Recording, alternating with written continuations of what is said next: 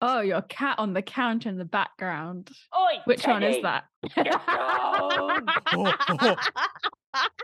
If you just yell normal voice, he doesn't like. So I have to go, get down, like a. It worked. Yeah. He immediately got down. I love that so much because I feel like the stereotypical pet voice is like, oh, boop, boop, boop, boop, but yours is like, Get down! remove yourself! Be gone!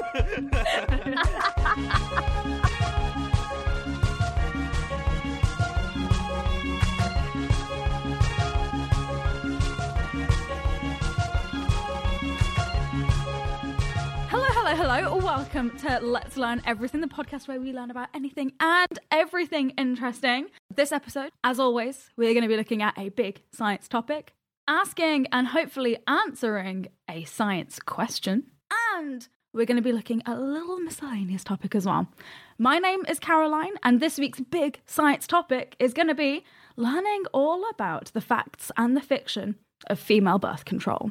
Ooh, yeah! Ooh! Okay, this is really interesting. It's not complete. You'll see. Okay. Anyway, go I'm on. very excited. I feel like the previous pregnancy test episode, I learned both a lot about deep science stuff and then also some stuff that I don't know as a cisgender man. So I am very, very excited for this. I feel like this is always this is also one of those topics that I feel like I don't know, like people don't want to talk about, and so I am very excited to talk about it. There were moments in this where I was like writing this, being like, how do I phrase this? How do I make sure people aren't uncomfortable with it? And then was like, no, I'm not going to think like that. I'm just going to write the sentence and everybody can sit in the uncomfortableness together, hopefully get used to it a little bit, hopefully get over it a little bit. Can be exactly. Can be a grown up about it. Yeah, totally. Yeah. I'm still going to make some jokes, I'm sure. Of course. Absolutely. My name's Tom. And today's science question is, what are the two highest points on Earth? And to be clear, I'm not talking about the highest and second highest. I'm talking about 2 points that are both the highest. Wait, what? Okay. I'm confused, but I'm excited about it anyway. Yeah, I have no idea. My name's Ella, and today's miscellaneous topic is menstruation products. Oh, interesting. Amazing. So there's a little bit of love overlap that we here. both. I don't think we should overlap too much, but I don't think we will. thematically we're very similar. I think Well, me how too, much also. of the history are you going to be talking about? a good chunk, but there isn't that much. Yeah, me too. Yep. Uh-huh. Caroline and I have come in here today with the explicit intention of making Tom feel as uncomfortable as Yeah. possible. Oh my god, I love this for us. Yay!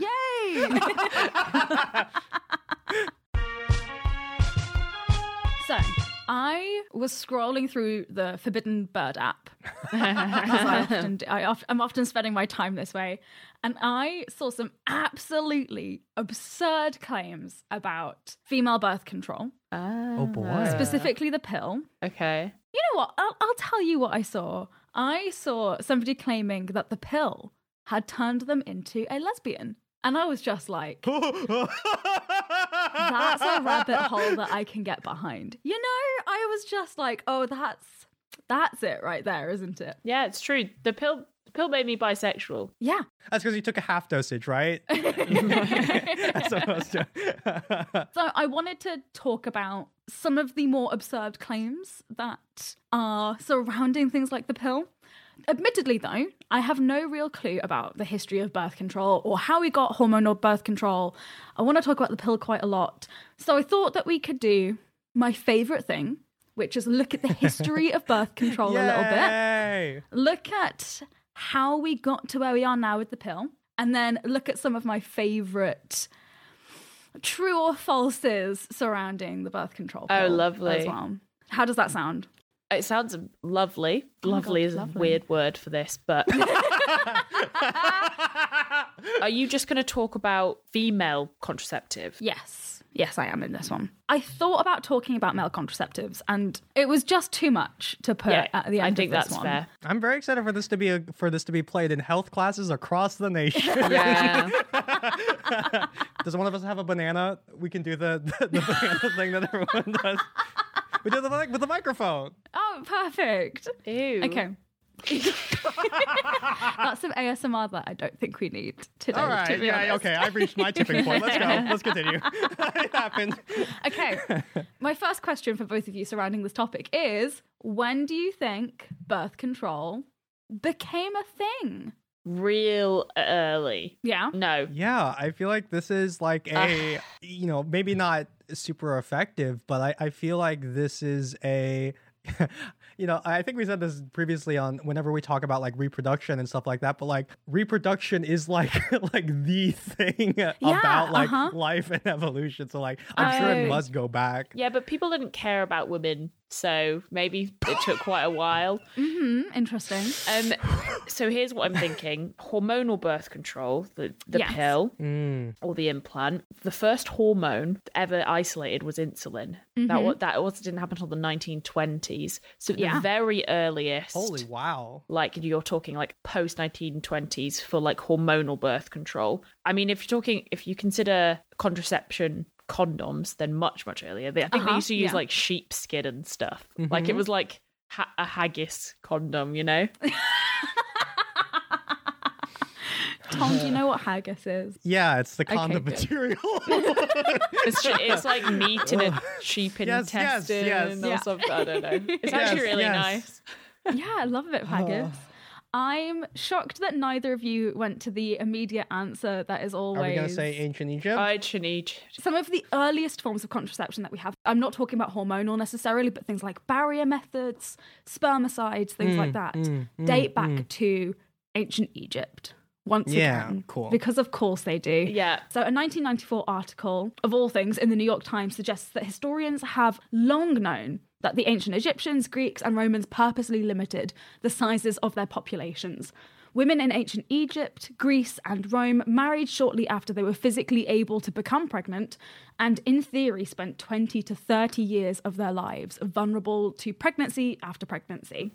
So obviously, these groups of people would need ways to limit their population sizes, but also limit the risk of being pregnant again and again and again. Yeah. Tom, do you want to have a bit of a guess about what they might have used as a contraception? Thinking like barrier method, maybe, spermicide, in that sort of field. Yeah, I mean, the one that we all know works the best is abstinence. So I'm imagining that's what they... Works the best. 100%. The only one to work 100% of the time. Such a bold That's statement. the podcast's official stance. Oh, no. No. Okay, let me talk about some of the first written down examples we have of contraceptives. So there's the Ebers Papyrus. It's spelled Ebers papyrus. That's from 1550 BC. No way. And there's the Kahun Papyrus, Kahun, which is from 1850 BC. Are they really gonna say? Yeah. I'm excited. Those are the earliest written evidence we have of like birth control methods. We think that other things might have predated this, but this is what we've got, like physical written down evidence of things that were used.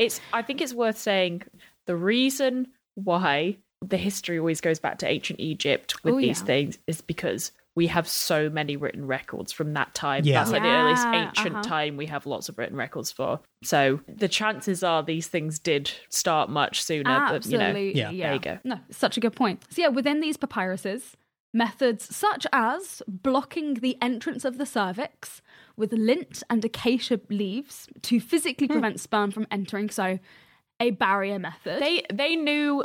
They had the foresight to know what the cervix was. They had the... Yeah. I think that kind of knowledge must have been lost in between ancient Egypt and like medieval times. We'll talk about that a little bit. That's a great point. Yeah. What do you think might have happened in that time?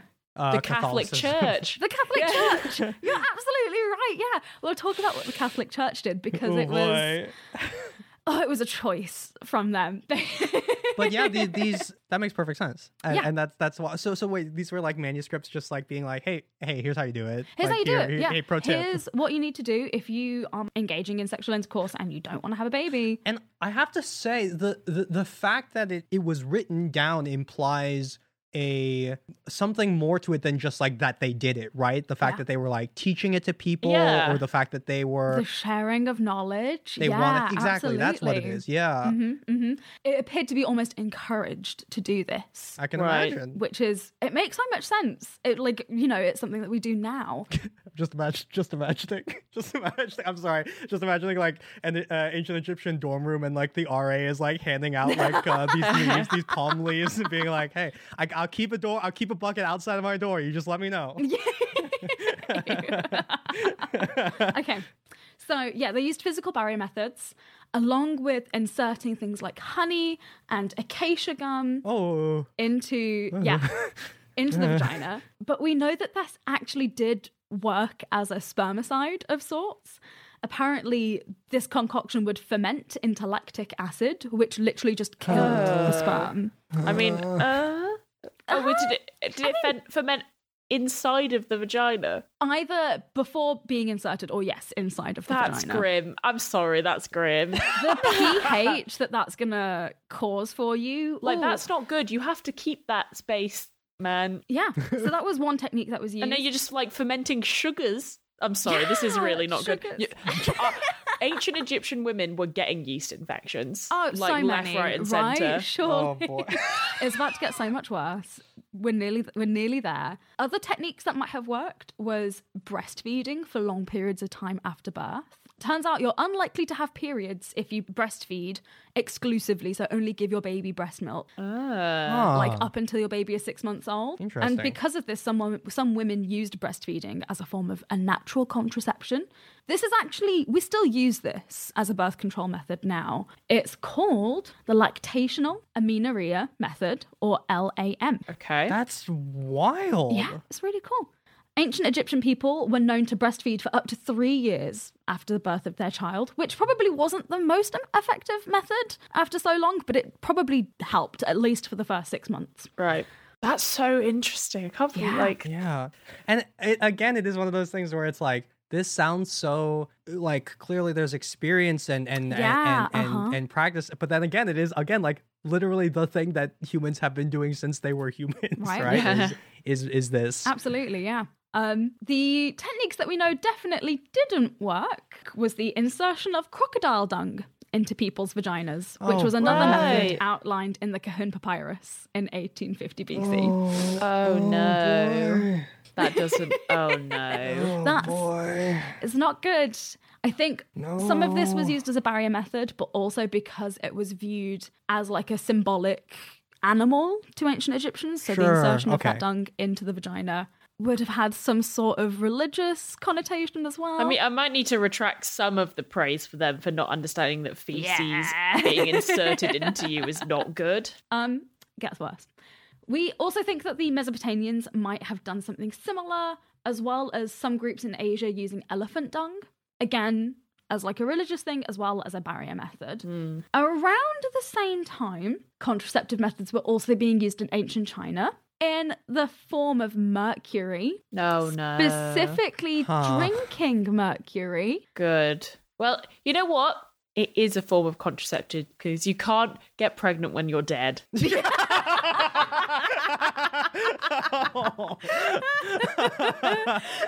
It is one of those things where it's like, it's kind of like a step towards the concept of science and oral contraception. Yeah, fully. But it is also simultaneously a step in the wrong direction. It's so bad. Yeah.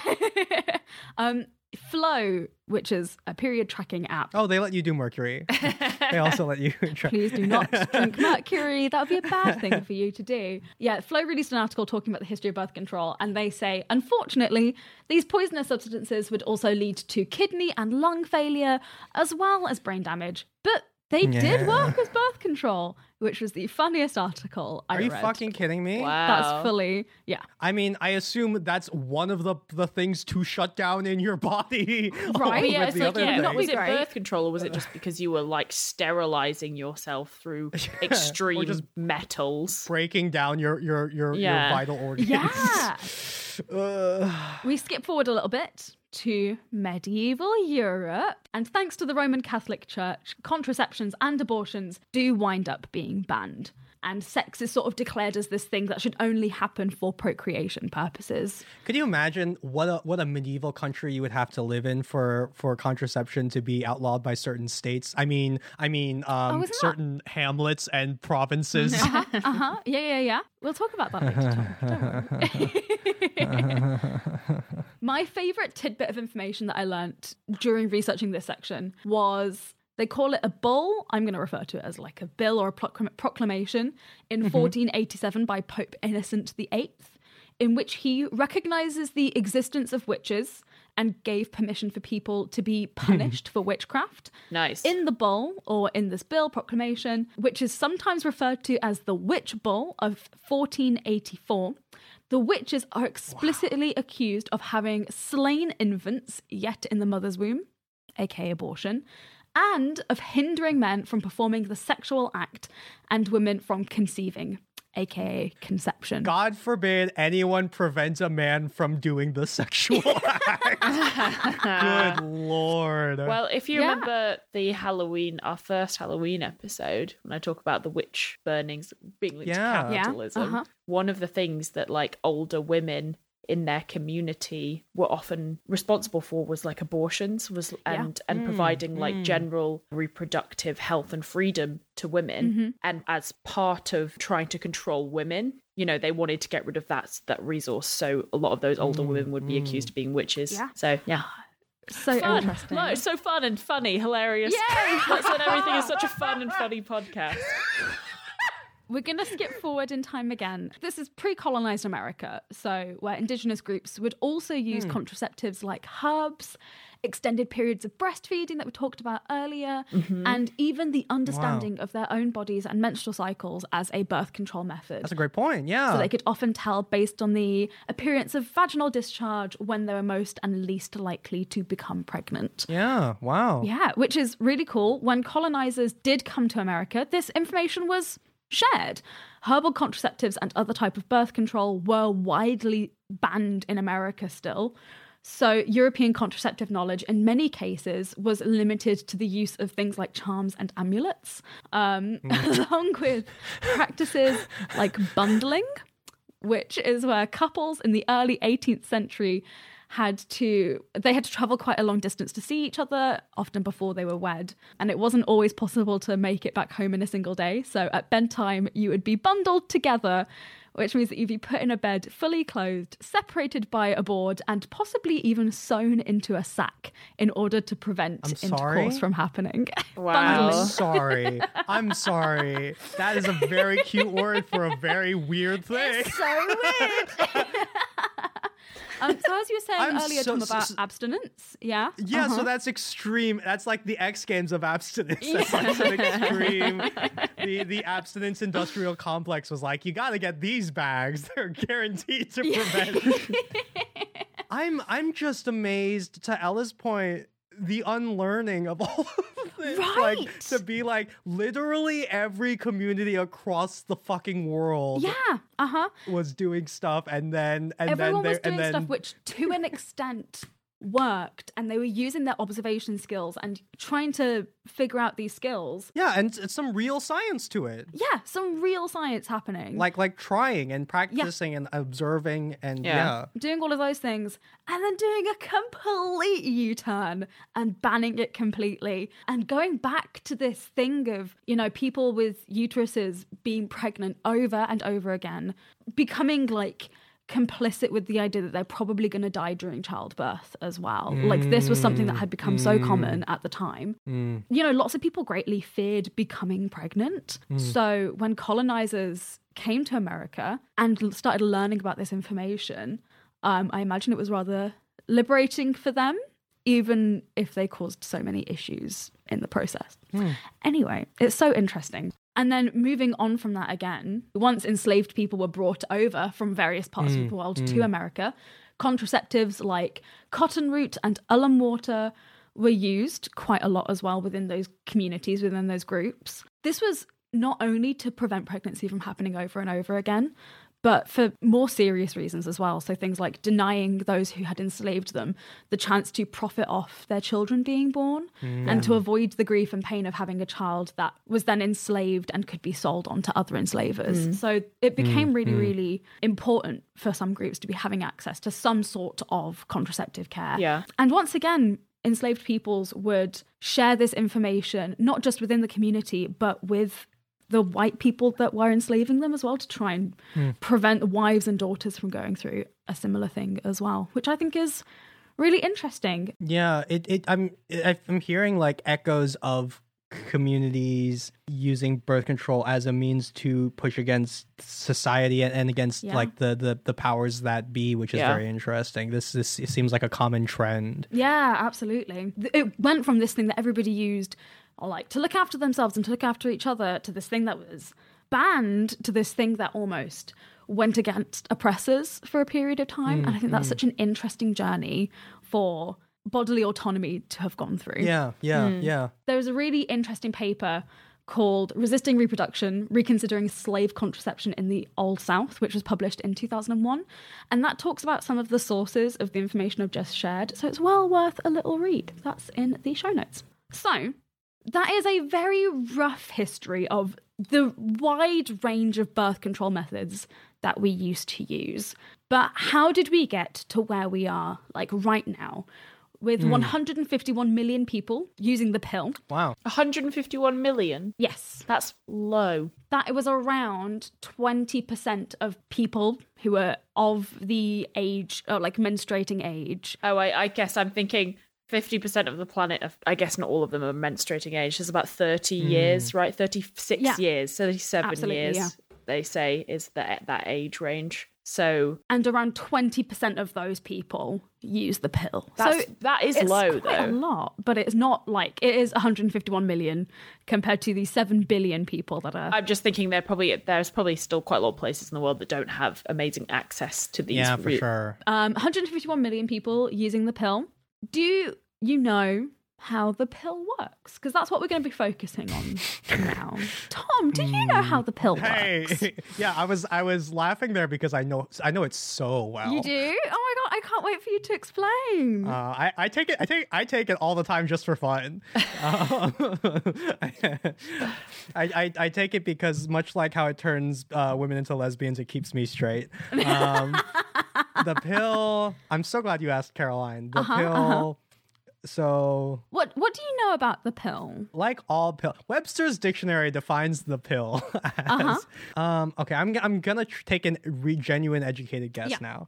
I know you only take it certain ones because some of those sugar pills just to keep you in the pattern of it. And I know that I assume it does a hormone thing. That Jesus, Tom. I'm gonna take like a wild guess that fuck off. That like it makes your body think that you are or are not pregnant or something like that, and so and then it makes you shed the lining. No, that's thus making it. No. You're doing fuck. so Okay, well. sorry. Fuck. Hey, Tom. What part of them is making the pregnancy happen? This is like the egg, it's like we're in a sex ed class with a 16-year-old. Can we not just? This is the bit where they separate the boys and the girls, and they're like, "Well, we're going to tell you about the girls stuff." Yeah, and the boys watch like football. Yeah. So, can I guess? Does it make the area that the egg would go inhospitable for the egg, and so just that's a really good guess. I think you're thinking too much about periods. Yeah. I think I probably am. Yeah. In fact, a lot of contraception makes you stop your period for a lot of people. Because it's doing the opposite. Like you said. I am mixing them up. I wish I could replay back in my mind that moment where you guys were so excited that I was very close and then I took a sharp left and veered off the road entirely. And then continued to bury my own grave in defense of trying to get back on course. I think what I find frustrating about men not knowing about contraception or periods or anything isn't the fact that it's not the fact that you don't know, it's the fact that I know about your stuff that bothers me because I feel the need to know that so I don't get pregnant. Yeah. Yeah. And I'm sorry, it's not a dig at you specifically, Tom. This is just the way things are. Yeah. You know? That's a good point. I think that's if we neither of us knew about each other's, I mean, it's not great, but it's better than this other way around. Well, I think I know a lot about the other way around. Yeah, me too, actually. I feel like when we were split off into two different groups, I feel like I was told everything. Yeah. And it's taken so much work to educate the men of every background in my life about what's happening in my body, and it's so frustrating. I love the idea of me doing like a topic and being like, so do you guys know about testicles? You guys be like, yes, Tom, yes. And I'm like, and did you know that this happens? And you guys are like, yes, we all do know that, actually. We hear about them so much, please. That is a really good point, yeah. Okay. Basically, there's the combination pill, which has estrogen and progesterone in it. There's the progesterone-only pill. It prevents the hormones needed for egg maturation and release from being produced. So it stops you from ovulating, which is where your egg is released from your ovaries through the fallopian tube into your womb. It can also thicken or increase the amount of mucus around your cervix, so it can make it more difficult for sperm to get into your womb. Oh, interesting. Which is really cool. And if somehow you do get a fertilized egg on top of that, it can thin out the lining in your womb as well to prevent the fertilized egg from like attaching on to begin the pregnancy. Hey folks, quick editor's note. Originally in the episode, we say here that taking the pill uses these hormones to make your body think that it's pregnant so it doesn't ovulate. But we got a note from listener Estrilda in the Discord, and we looked into it, and it turns out that that's actually a common misconception. Apparently, it's much more accurate to say that the pill keeps hormones at a level where ovulation isn't triggered, which isn't the same thing as making you think you're pregnant. So we've removed that line, but everything else Caroline said, spot on. So back to the show.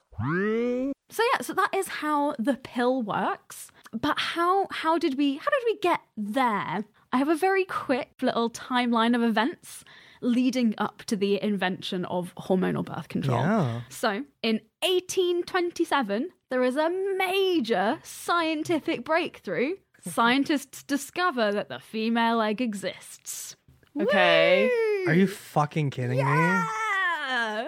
1827, lads. Okay, fine. Wow. We were aware that semen must enter the female body for conception to occur, but we did not know about the egg prior to this. Can I just say, the order of operations here, I would never in a million years have, like, the idea that contraception is so old, but the concept of the egg is so recent. Especially since an egg is a single cell. They're like the only cell in the body that's visible to the human eye. That's a great point, Ella. That's a great So we knew about all other kinds of cells that you can only see in a microscope. We didn't know about this one. Right. Okay. Yikes. Yeah, that's a big yikes. In 1843, it's confirmed that conception occurs in human reproduction when the sperm enters the egg. Holy Prior shit. to this, it was assumed that men created life and women just provided a little hope. Holy shit. Fuck me. Holy shit. I'm Aristotle had like this idea of a homunculus, which is like he thought that there was like a very tiny person inside of the head of the sperm. And then that went into the uterus and just grew there, like from a tiny like speck. Yeah, and so the fact that was wild. still going, that kind of For a concept so similar to time. that was going thousands of years later is embarrassing. Up till literally like less than shit. 200 years ago. That was the thought process that we had. I'm just Yeah. Tom's just processing everything. well, I'm thinking two thoughts at the same time. The first thought is like, that seems like such a fundamental thing to me. Right. That seems so, that's like gravity. It's like one of those things where it's like, but the other thing I'm thinking is that like, you would think that once we discovered this, once we realized the biology and the science to it, that we would be so okay with the concept of contraception, that we're just like, guys, it's just like cells. So can we just like manage the cells? There's not a ton political to that. Can we just do that? You know what? Along a similar vein to that, in the 1870s, actually, there was a wide assortment of birth control devices available in America, such as condoms of sorts, douching syringes, diaphragms, cervical caps, and you could get them from everywhere. You could get them from catalogues, pharmacists, dry goods stores, all sorts of places. Then, in 1873, Congress goes, no, naughty, bad, don't do that. I'm just imagining the like World's Fair of like contraception where it's like we're going around with like all these devices. So yeah, in 1873, Congress passes the Comstock Law, which is an anti-obscenity act that specifically lists contraceptives as obscene material. Amazing. Yeah, brilliant. It outlaws the dissemination of them via postal services or interstate commerce. I'm not even mad. I'm just like, it's just funny at this point, isn't it? Because it's so frustrating. Yeah, especially in the history, you're seeing these loops. Yeah. Yeah, right. At this time, the United States is the only Western nation to enact laws criminalizing birth control as well. Salute the flag, baby. Oh, America. Oh, America. Yeah, so in 1890, a Viennese gynecologist discovers the existence of chemicals that control the body's metabolic processes. After he observes a wide variety of these chemical substances, in 1905, they are named hormones. So, Cool. we're aware that things are going on in our bodies. Almost 30 years after the discovery of hormones, scientists at the University of Rochester in New York identify progesterone, the ovarian hormone, and they conclude that this hormone plays a crucial role in preparing the womb for sustaining a pregnancy. Super cool. 1 year later, they discover estrogen as well. This timeline makes sense. Yeah, this is cool. right. I'm psyched for these guys. It took like all hormones, including testosterone, weren't, we didn't know about any of those until the 1900s. So it's not like this isn't necessarily a gender-based thing. No, it's just like it took a bit of time to start figuring all of these things out. So yeah, about 30 years after hormones were first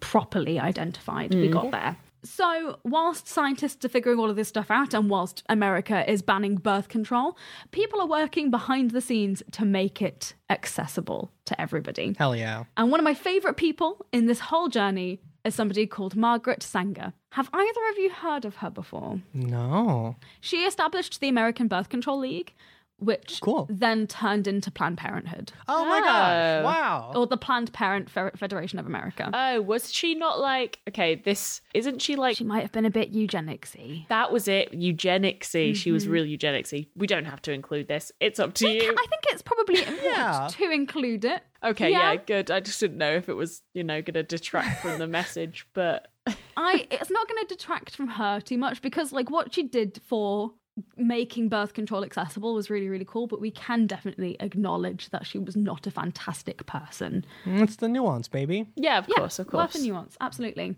So, yeah, she established the first birth control clinic in 1916, which was promptly shut down in 1917. She was arrested, fled to England for a little bit, and then returned to America to face trial, and she was sentenced to 30 days in a workhouse. Okay, wow. Well, weird that workhouses still existed, but at least it wasn't that bad. In 1918, this ruling was overturned, and it was established that doctors were allowed to prescribe birth control in the form of the barrier methods that I talked about earlier. So you couldn't just go and buy them in the same way that you could before.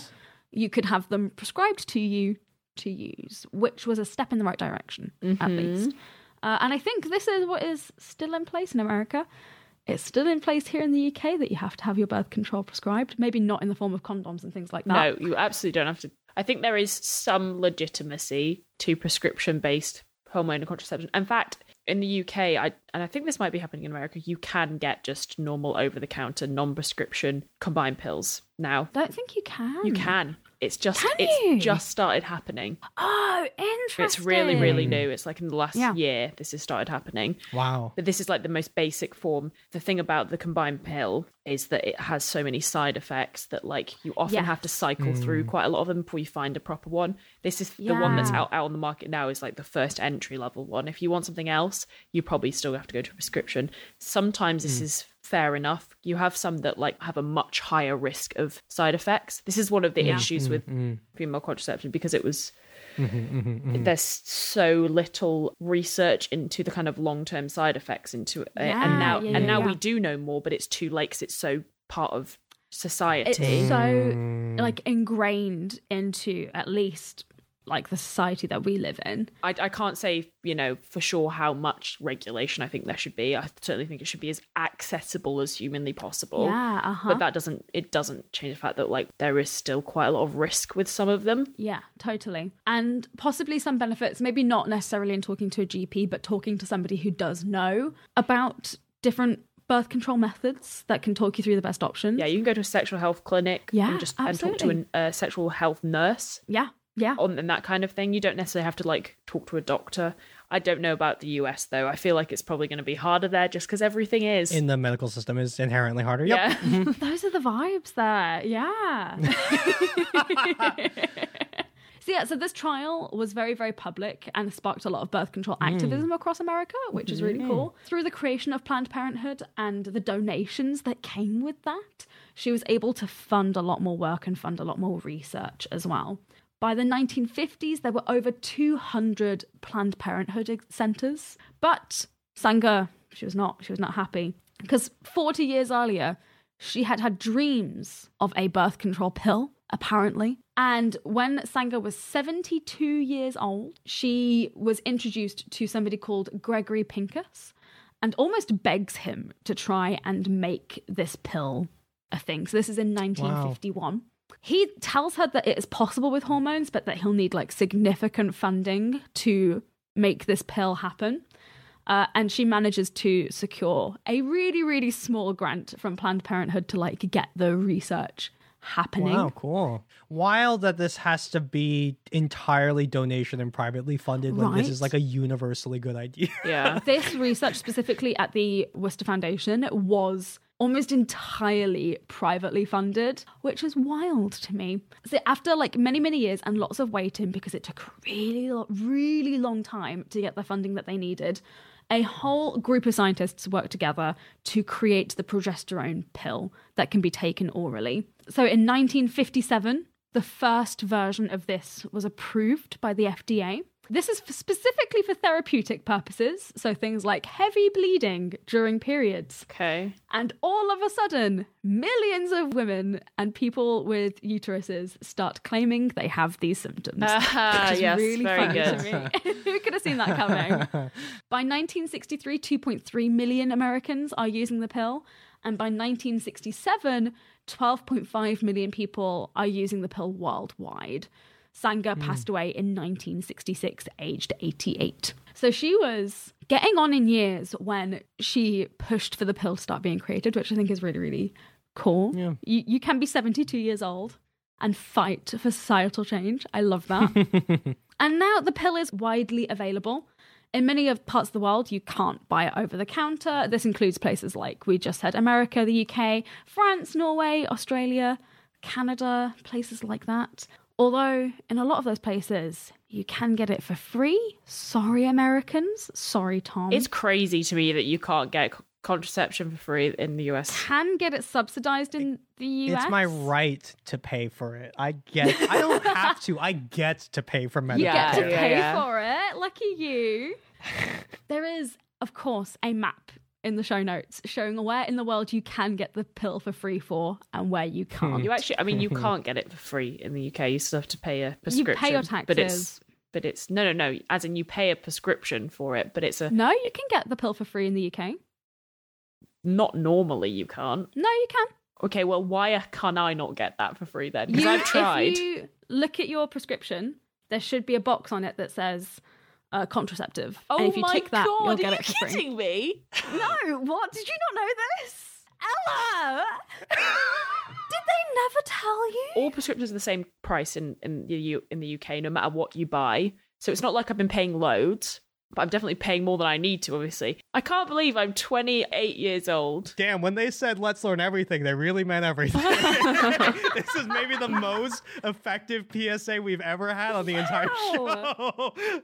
I can't believe this is on the podcast. I cannot believe. I'm actually really annoyed. Okay, let's crack on with this. Let's crack on Sorry with it. Boy, howdy. for the interlude. For folks that are listening to this in the UK, you can get contraceptives for free, including but not limited to the pill, the implant, IUDs. You can get condoms for free if you go to your GP or any sexual health clinic. But yeah, feel free to check out the map I have in the show notes of places you can get it for free. I fucking hate my country so much. There's also a lot of bad science surrounding birth control, especially in today's political climate, where being on the pill has become essential for lots of people, not just in America, but for many places worldwide. Lots of conversations are happening around the pill. The safety of the pill, it's a possible affiliation to the gay agenda, all sorts of things.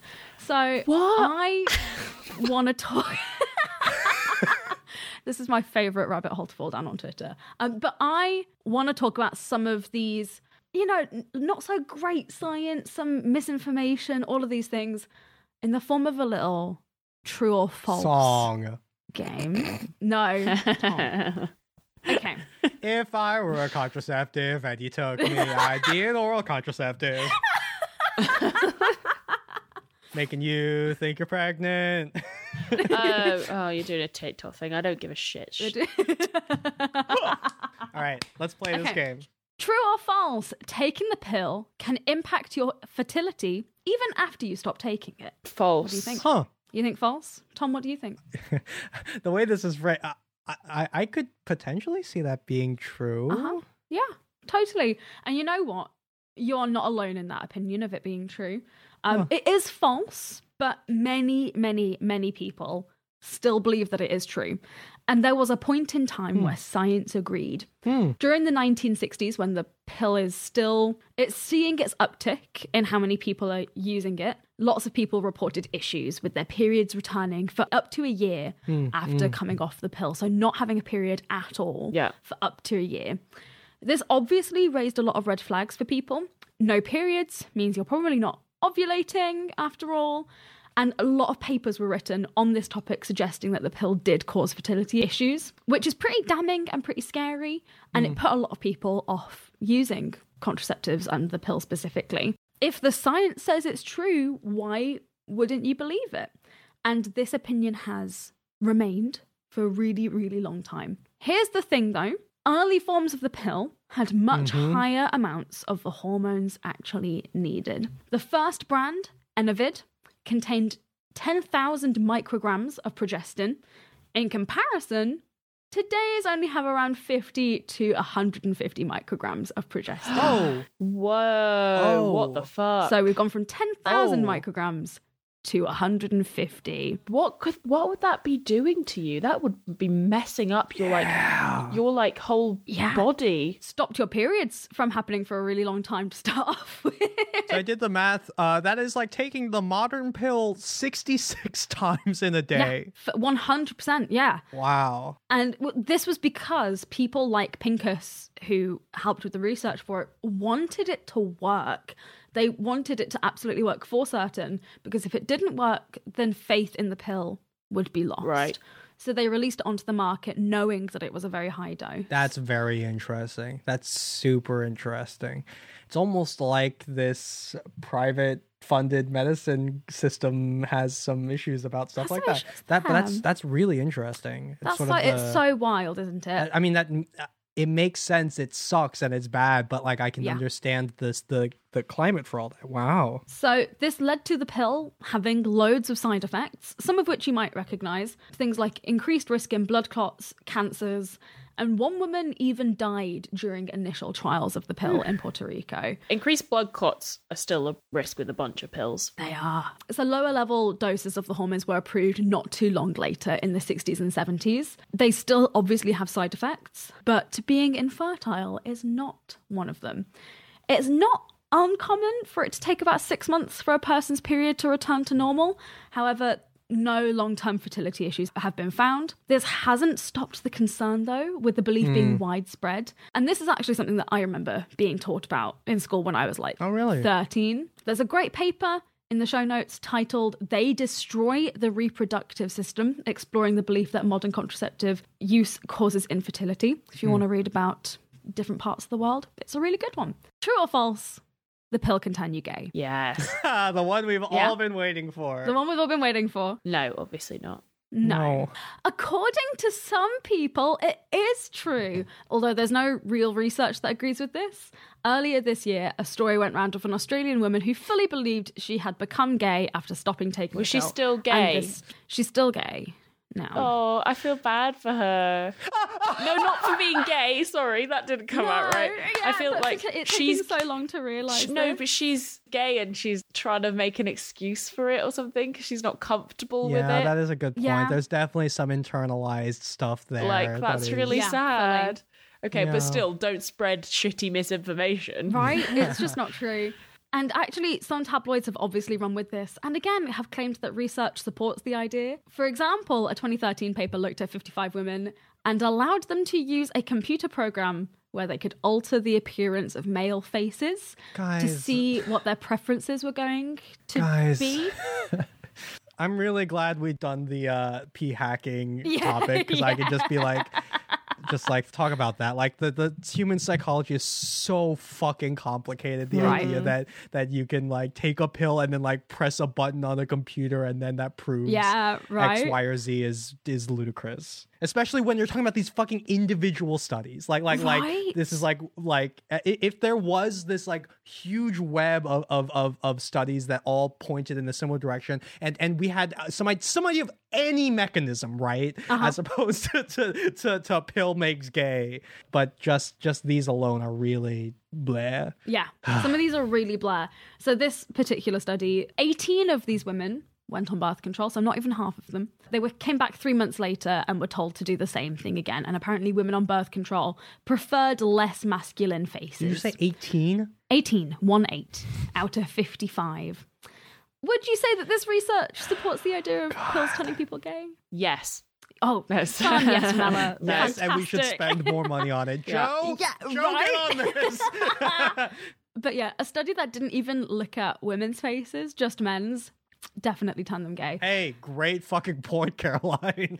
Right? Just putting that How out are they there. getting the money to fund these studies? That's a great point, Ella. It's absolutely ridiculous. But that is where I'm going to leave some of these. There are other things like people claiming that it can make you smarter, the fear that the pill can make you blind, which is false, but it can impact your eyesight. All sorts of things that are being spread about the pill. I do think there's like legitimacy to wanting to see what like long-term side effects of hormonal contraception is, given that like but that boils down to more the fact that like women's reproductive health is not very well funded, and but this sounds more like a kind of a hit thing to be like, stop taking that thing that actually gives you reproductive freedom. Absolutely. So yeah. A lot of these don't seem in good faith. Yeah, fully. Actually, that's why I want to leave it off today, is that there are a lot of like really real side effects from taking the pill. One that like was very personal to me was like the increased risk of blood clots, especially after I caught COVID in July of 2022. I was hospitalized because my GP thought that the combination of COVID and being on the pill meant that I was likely to have a blood clot in my leg, which was really fun. That was not a fun hospital stay. But there's also a lot of really sensationalized headlines around the possible side effects of the pill, especially at the moment with Roe v. Wade being overturned last year. There are fears that the right to having a contraceptive might be removed. But I think it's really important, whatever side of the conversation you're on, to be aware of what is backed by research, what is backed by good research, and what isn't backed by research at all. The final little quote that I want to leave you on.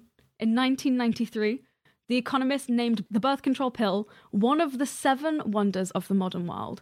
When the history of the 20th century is written, it may be seen as the first time when men and women are truly partners. Wonderful things can come in small packets. Yeah, birth control pill has given a huge part of the population full autonomy over what happens to their bodies without the need to put crocodile dung up their vagina. Isn't that a wonderful thing? What a quote to end on. We've talked a lot about computers on the show before, but how do they actually work? It's something that's quite hard to explain on a podcast, but with Turing Tumble, you can actually build marble-powered mechanical computers. Turing Tumble is a marble run, a puzzle game, and a way to learn about computer logic all in one. By combining switches and gears, you can make marble contraptions that can do maths, create patterns, form logic, and more. I have been playing with Turing Tumble for a bit over a week now, and it is really a blast. It comes with a book full of puzzles with basically like missing pieces and hints, and it is so satisfying to assemble it on the board, experiment, figure it out, and then watch everything tumble perfectly. I still have the last puzzle up in my room because I just like having it run in the background. Oh, that's so sweet. That is so cool. It's all the fun of a good puzzle, all the satisfaction of watching marbles tumble, and all the lessons of real computation. I have to say, when I was in college, we actually had to build a simple Turing machine in Microsoft Excel, which, as it sounds, one of the most dull things ever. But with Turing Tumble, you are literally doing the same principles with marbles and gears and switches. Having studied computer science, I'm like kind of blown away with how clever it is. I really don't know how they came up with this way to learn some of the basic logic of computers in a way that's a lot more fun, a lot more exciting, and also a lot more accessible. Oh, and I think one of the best things about it is that it's recommended for ages 8 to adults. So, you know, you can use it on your own, you can use it with your kids, you know, it could be a family activity. Yeah. My parents got sent my game, and my dad has been obsessed with it and been telling me all about it for like the whole week. Great. So if my dad likes it... From ages 8 to dad. Yeah. Never stop learning. See the Turing Tumble in action at upperstory.com/TuringTumble and use the coupon code Let's Learn for 10% off your total purchase. That's upperstory.com/TuringTumble and code Let's Learn, all one word, for 10% off. Hi, I'm Travis McElroy. And I'm Teresa McElroy. And we're the hosts of Schmanners. We don't believe that etiquette should be used to judge other people. No, on Schmanners, we see etiquette as a way to navigate social situations with confidence. So if that sounds like something you're into, join us every Friday on Maximum Fun or wherever you get your podcasts. So, today's question is, well, the first part of today's question is, what's the tallest point on Earth? And so I'd like to ask you both, what's the tallest point on Earth? I don't want to do it. Say it. Say it. I mean, sorry. Sorry, I didn't mean I don't want to do the question. You meant. I meant I don't want to. I don't want to answer what I think it is because I think say it. Say it. Mount Everest. Yep. Oh. All right. Do you guys want to take like a coffee break or a water break before we get to the mist? You know what? A lovely cup of tea would be so nice right now, Tom. Okay, cool. Yeah. Right. Thank you so much. So, Mount Everest is the highest point on Earth at 8,849 meters above sea level. I really thought I was going to get caught out for something there. I feel like there's still time. Well. Oh, Tom, don't well me. Get out of here. Get out of here with your wells. As the National Oceanic and Atmospheric Administration, or NOAA, which we mentioned in Ellen's episode a few times. Yeah. As NOAA put it, it's not the, quote, closest point on Earth to the stars. Do you know what that is, by any chance? The closest point to the stars? No. Yeah, another way to think of it is the farthest point from the Earth's core. Is this because the Earth is not a round shape? It's a little oval? So is it something on one of the poles? It's the opposite of that. What? Somewhere in the equator? Yeah. I don't think I understand what the shape of the Earth is. But I thought it was like tall. I thought it was flat. I thought it was tall. No, it's a squished. Oh, it's squished. Well, it's because it's spinning. I didn't know that. I thought it was tall. Wow. This is good to learn, actually. I really didn't know that. So it's not just located on the equator, it's located in Ecuador. So the point on Earth that is closest to the stars and farthest from the Earth's core is Mount Chimborazo. How is this possible? Kind of like you mentioned, Caroline. Mount Chimborazo is 6,268 meters above sea level compared to Everest's 8,849. But because the Earth is spinning and it isn't a perfect sphere, the middle parts spin out, sort of like those spinning amusement park rides where that like fling you out. Yeah. And I want to be clear, on a planetary scale is a very, very, very slight amount. Like most images you see describing this thing known as the equatorial bulge are all exaggerating for visual effect. Right. But on a mountain scale, it is, and I want to be clear, this isn't just like a technically like it's like 1 meter or something. It is nothing to sneeze at. Mount Chimborazo is a full 2,072 meters farther from the Earth's core than Everest. Oh, That is wow. 4.5 Empire State Buildings, or 23% the elevation of Everest. That's really, I don't understand. We're gonna. I feel like one of the big things about like going up to Everest is how harsh the conditions are. Great point, Caroline. Like there being less oxygen and things like that. Does that mean that our atmosphere is the same shape as the Earth? Oh, Caroline, I'm gonna ask you to hold this because we're gonna jump into some. Caroline, you're so smart. Oh my god, thank you. But Ella, I want to echo a thing you said. I'm going to be completely honest. Most fun fact sites and videos that teach you this fact about the 2 tallest mountains or the 2 highest points, they kind of just like drop those numbers and are just like, bye. 2,000 meters is it's a huge difference. You said that's huge. Right. And you very rightly have a lot of questions. It's like how and why and like what does this mean? Yeah. But like even the NOAA website, which is where a lot of people cite as their source, it just kind of like tells you this and it's like, okay, bye. But just like y'all, I had a lot of questions still. Yeah. And by the end of my research, I actually am 100% on Team Everest as being the tallest. Ooh, okay. Love that for you. And so I'm very excited to to have this discussion here. You Team Edward or Team Jacob? Yep. Oh yeah.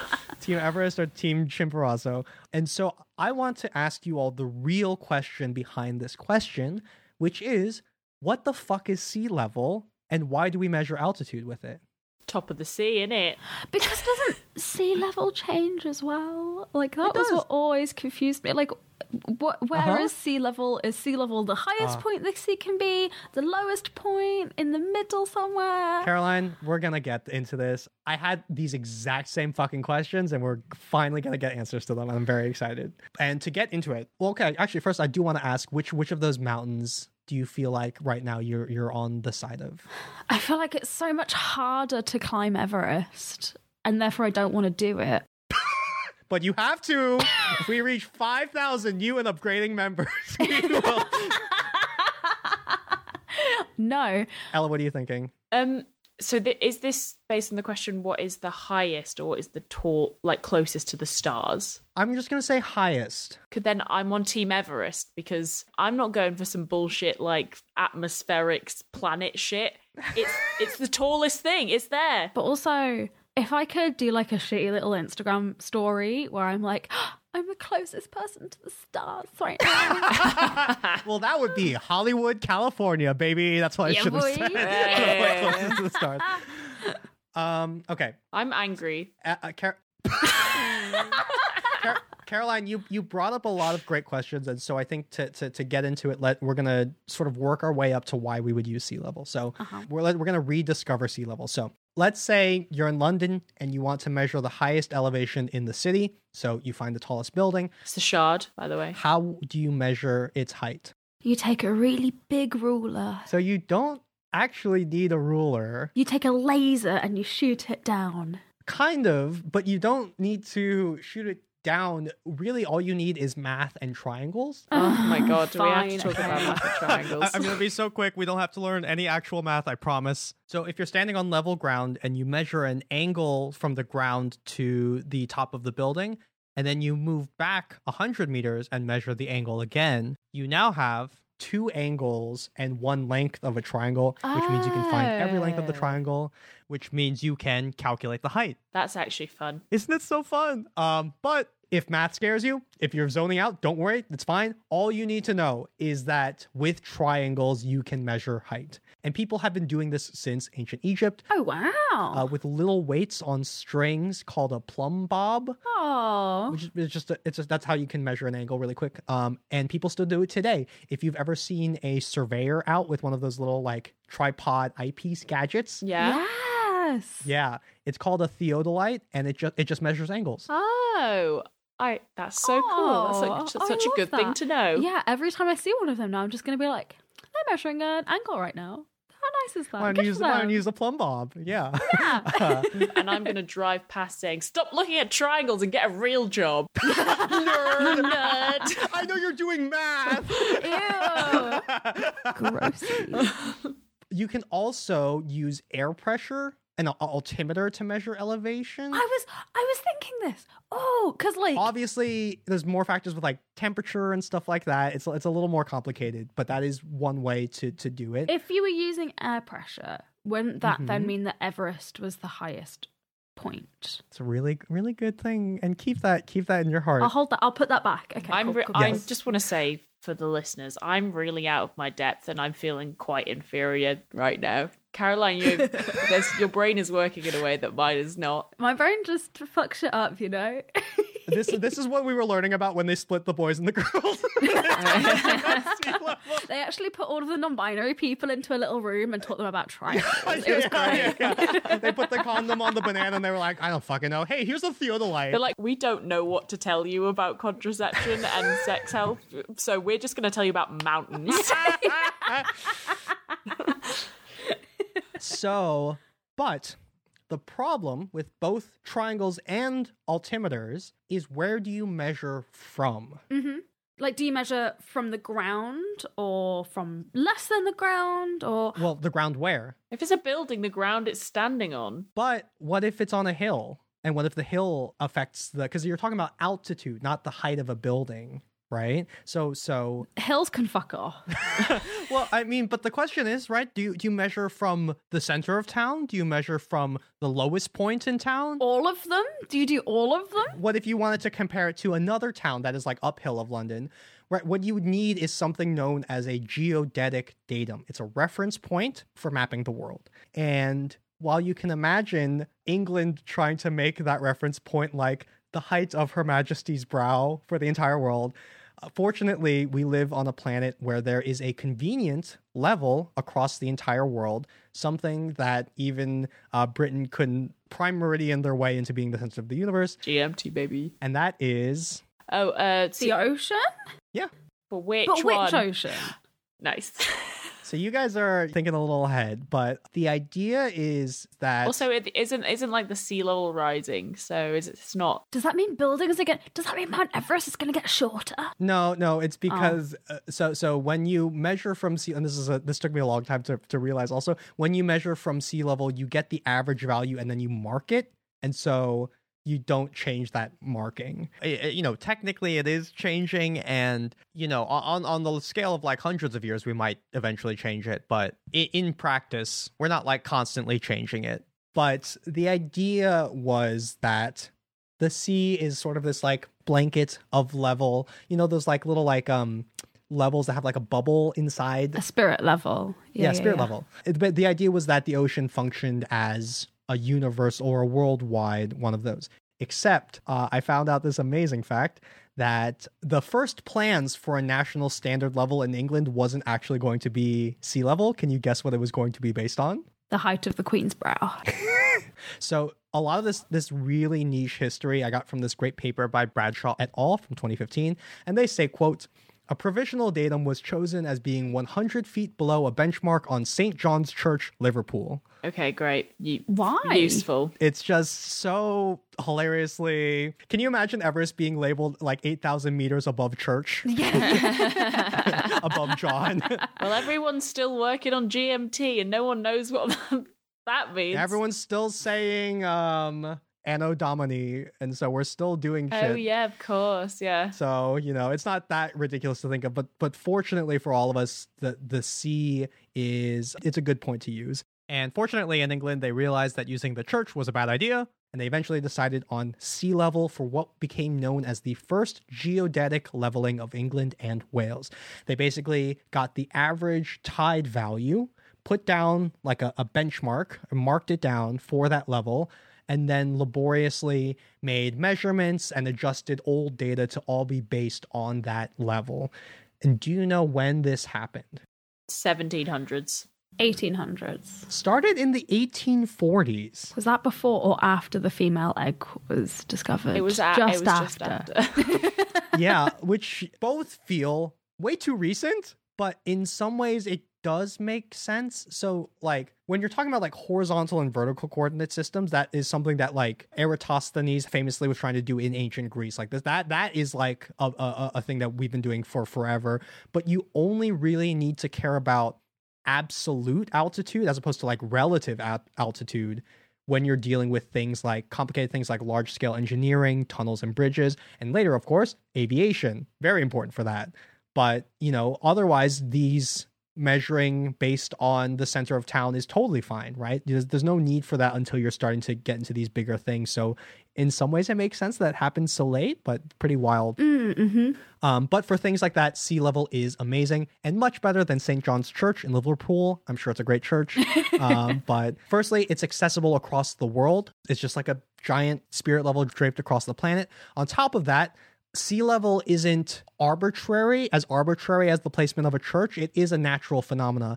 I actually really liked the way the Encyclopedia Britannica put it. They said sea level is the, quote, position of the air-sea interface to which all terrestrial elevations and submarine depths are referred. Ooh, Yeah, the right? air-sea interface. Oh, I like that. It makes you less think of like fishes and more think about like liquids and like Yeah, molecules and yeah, stuff yeah, like yeah. that, which is very interesting. I had never thought about that. I thought that was great. But also for construction and civic purposes, it's also very helpful because knowing something close to the shore is below sea level for things like flooding is like a real thing. So like above and below sea level is like is practical. Yeah. Versus like if it was the church, you'd have to be like, oh, knowing something is like negative 132 meters versus being like, it's below sea level, right? Yeah. So it's a very practical reference point. And on top of that, all you need to measure sea level is just something called a tide gauge. It's basically a bob that floats in a tube. And what you do is you measure the sea level until you have what you think is a good average, something called mean sea level. And then you physically mark that point down, maybe put like a little metal plaque, and that becomes your reference. Quick tangent, because I thought this was super interesting. Do you know how long you would need to measure the sea to get a good average? A day, 24 hours. A month? I'm thinking like a whole rotation of the moon around. Oh, yeah, you that's know? good. Great insight. So to a point that you made earlier, Caroline, all of these places that talk about like sea level and altitude, I feel like most of them don't address this like first question that I always have, which is that the sea changes famously a lot, right? Yeah. So yeah. on the second by second level, there's waves. On an hour by hour level, there are tides. On a day by day level, there is weather. And like there's high tide and low tide, which change all the time. On a month by month level, there are also seasonal changes, right? Famously, you know, some places have rainy seasons. But NOAA recommends getting the average measurement these days of 19 years. Oh.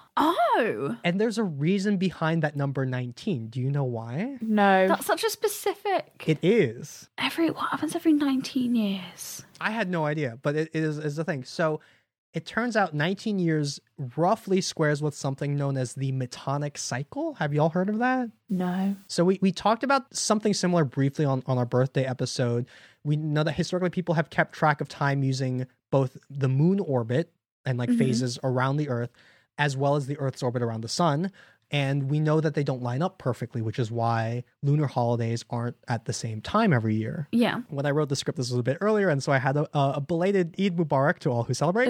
But what this means is just like holidays, the moon is going to be in a different place in the sky every year. Okay. On the same day. Yeah. So like January 1st, 1999, January 1st, 2000, the moon is going to be in a slightly different place. Yeah. And so roughly every 19 years, those two cycles come back in sync and start again. Okay. Wow. Okay. Yeah. Gosh, I didn't realize it would take such a long time for it Yeah. to all sync back up again. For any musicians listening, it's sort of like the moon and sun are in a polyrhythm. But on top of that, waiting 19 years also helps even out any other strange weather patterns like El Nino, which happen on more than a yearly basis. And there's an El Nino coming up soon, I think. Yeah. Ooh. We should do a, That would be a good talk about topic. Yeah. Do you want to guess how long they measured sea level in that first British survey I mentioned? couple of days. 3 days. Not 19 years, it's 9 days. Nice. Of course. I said 24 hours, so I don't know what I'm talking about. I feel like they should have given it at least a month. I feel like, Right. But yes, 2 weeks. Come on. since then it has been updated, obviously, and there have been follow-up surveys that changed some of that. But this process of getting your reference point from sea level, then re-triangling around, is actually exactly how Mount Everest got its measurement of meters above sea level. They found the sea level reference, I believe, in India, and they measured triangles from the coast to Everest. That seems Oh, wow. Okay. arduous. Yeah, there's definitely some colonialism to this. I don't want to go too deep into it. I'll link in the show notes. There's a good Vox video about sort of the geopolitics of some of these measurements and how, like, recently there's been some measurements made by actual, like, scientists from Nepal, which is pretty cool. But even in those cases, the same as back then, they were using triangles to do this measurement. And I saw one article describe this process as carrying sea level, which I thought was really evocative. Like carrying it from the shore to the place you're measuring. That's so interesting. Yeah. Through these triangles. I really like that. But it is also wild that, like, that's how they did it. They, like, literally did it from sea level. It's not just like a metaphor. It's like a real thing. All that being said, none of that does a good job of explaining why Everest deserves to be the highest point. Like, sure, sea level has this history and this practicality, but why does that matter? In fact, one issue that you've both mentioned with sea level is rising sea levels. Have y'all heard of something called climate change? Gosh, no. What? That sounds serious. Can you tell me about the history of climate change right now, Tom? I really should have known that you guys would say that instead. I have in my notes here, like, oh, really? You have heard about it? I guess I can cut stuff out of my script. I should have known that you guys were gonna tell me and have a whole page about the history of it all. Wait, let me try again. Fuck! God damn it! Yes, Tom, I've heard about climate I'll take change. my L. That's a deserved L. Wow, that's what I get for planning a joke. In fact, as much as I was shitting on that old British sea level, like, tide gauge, because they have been running continuously for so long, they have actually been a great source of data for sea level rise. Oh, that's very good. Some of the most famous graphs of, like, sea level rise of the, like, jagged line that, like, averages up are from those tide gauges, which is really cool. That's so cool. What a good fact. So rising sea levels kind of ruin the concept of water being this consistent thing, which is what you guys have touched on earlier. But there's an even more fundamental issue with sea level that you guys also touched on, which is that it is not even across the planet.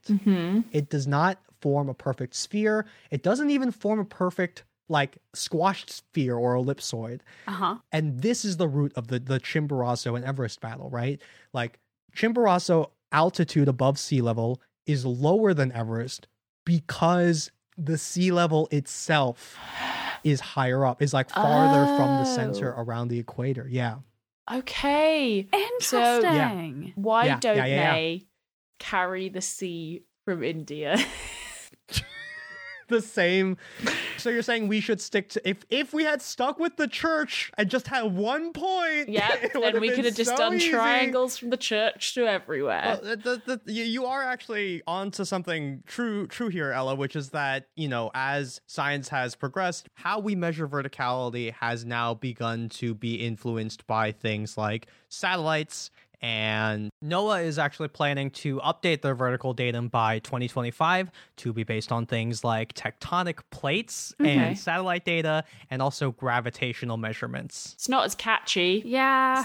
As saying it's this high above sea level. Well, there is a word we're going to get to that is pretty catchy, but I will say that, like, don't crucify me for for what I just said there. There's a lot of, like, nuance and, like, bureaucracy and technicalities, and I am not myself a surveyor, and I'm sure we should do a topic on GPS another day, but, like, it's all very complicated and still actively being worked on. But the thing is, under that new datum and that new system, Chimborazo will still be lower than Everest. Okay. And that's because this new datum and system of this method of measuring is going to be pretty darn similar to sea level.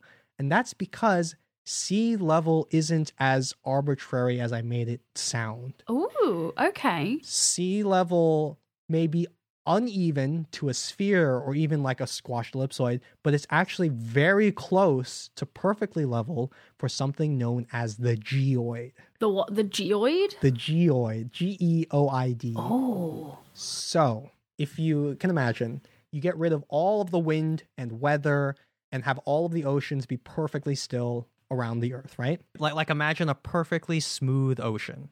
That shape would approximate the geoid, which is a theoretical surface where every point is level. Okay. Uh-huh. As Scientific American put it, the geoid is, quote, a surface such that if you placed a marble anywhere on it, it would stay there rather than rolling in any direction. Okay. Oh, okay. And this is where it got a bit mind-bendy for me. This took me a second to digest. Even though every point on the geoid is gravitationally level, it still has a bulge at the equator and it has bumps and valleys because gravity is not even across the Earth. Oh. I'm having a real tough time with this whole topic. Yep. So you know how flat earthers are like, well, if the world is round, why don't things roll off, right? Stupid. Right. And the answer to that is gravity, right?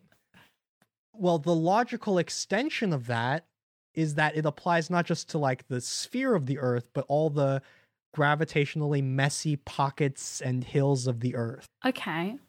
How big are these differences in gravity? Like, are they like super noticeable, or are they like... No. You know, they're not as big of a difference as like the Everest to the Marianas Trench, right? It's like not that huge because it's sort of like an averaging out of the mass, right? Well, and actually, you already know the difference because that geoid difference is how Everest and Chimborazo have different heights. That sea level difference is the geoid difference. I'm fine. I'm sorry. I'm just not following. Like, I don't understand what a geoid is. I don't. I think I follow. I'm struggling with the idea that gravity is different in different places. That's the thing that I'm like. It'd be bumpy because, like, the thing it's laying on, like, the actual Earth it's laying on is bumpy. Well, it's not just, like, laying on the Earth. It's also being pulled at certain points. So there's actually certain gravitational anomalies where there's, like, a weird pocket in the Indian Ocean that, like, they think is the Earth is just, like, less dense there. And so the sea level is higher there. Okay. There's less pull down to that area. Exactly. Yeah, okay. This is as soon as you said that the Earth is less dense in some places, I was just like, oh, yeah. Makes sense, right? Yeah. Uh-huh. Again, it's very subtle, but this is the case. And obviously one of the biggest things about the geoid is that same equatorial bulge, where at the equator, gravity is slightly lower and sea level is slightly higher. So when people say that Everest is 8,849 meters above sea level, what they really mean is 8,849 meters above the geoid. Okay. Above the equipotential gravitational surface, as one place said it, which sounds a lot less arbitrary than just saying sea level, right? This is a metaphor I came up with that kind of cemented it for me why I'm Team Everest. In theory, if you built a slide connecting the two mountains, you could slide down from Everest to Chimborazo. Okay. Yeah. Because the gravity would pull you down. Okay. Yes. Okay. I like that theory. Yeah, that really obviously hasn't been built. So, and obviously it would be a very slow slide. Yeah. I insist on that being built. Another great way to think of this is if you started to fill the Earth up with water, Chimborazo would be submerged first before Everest. Yes. Okay. Everest would be the last thing underwater. Okay, this all makes a lot more sense to me than any of the other stuff. Yeah. Good. That I can.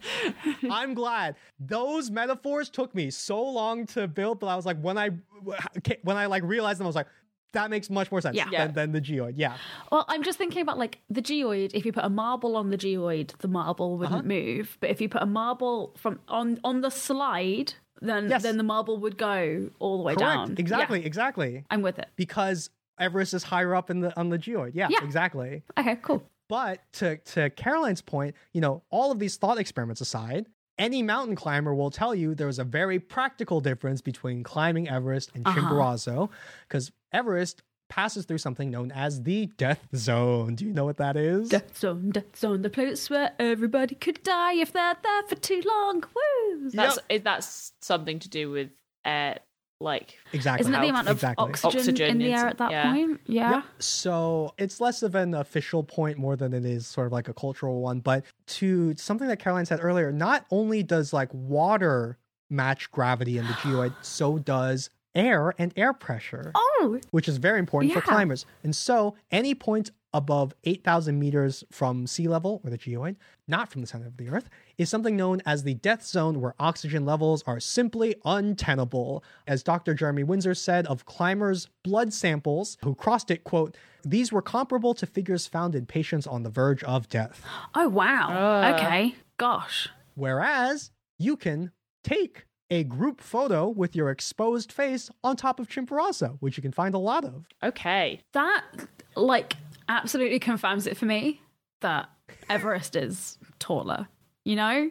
I feel like if you're entering the death zone, then you're there. It's interesting because it's clearly higher from a human perspective. Mm-hmm. And what's very interesting is kind of to what you guys were saying. Like, for this to click with me, I poured over a ton of like NOAA articles, Nat Geo articles that are like, this is the geoid. Imagine the geoid in your mind, like it is a this and this and this. But if I'm going to be completely honest, the thing that finally made this click for me was a Quora response. This isn't like the answer where I got the answer, but like this wording of it finally made me rethink all the other articles. No, you heard it here, guys. Tom does all of his research on Quora. Yep. There was a response from Chiro Pabon, who is a highway surveyor and cartographer who actually works with like theodolites. And he said, quote, "Farmers would mock me if after using my really, really expensive GPS that makes corrections based on the daily position of the poles measured by interferometry using a satellite that hovers 300,000 kilometers above the Earth, that after all that, the ditch I designed flowed uphill."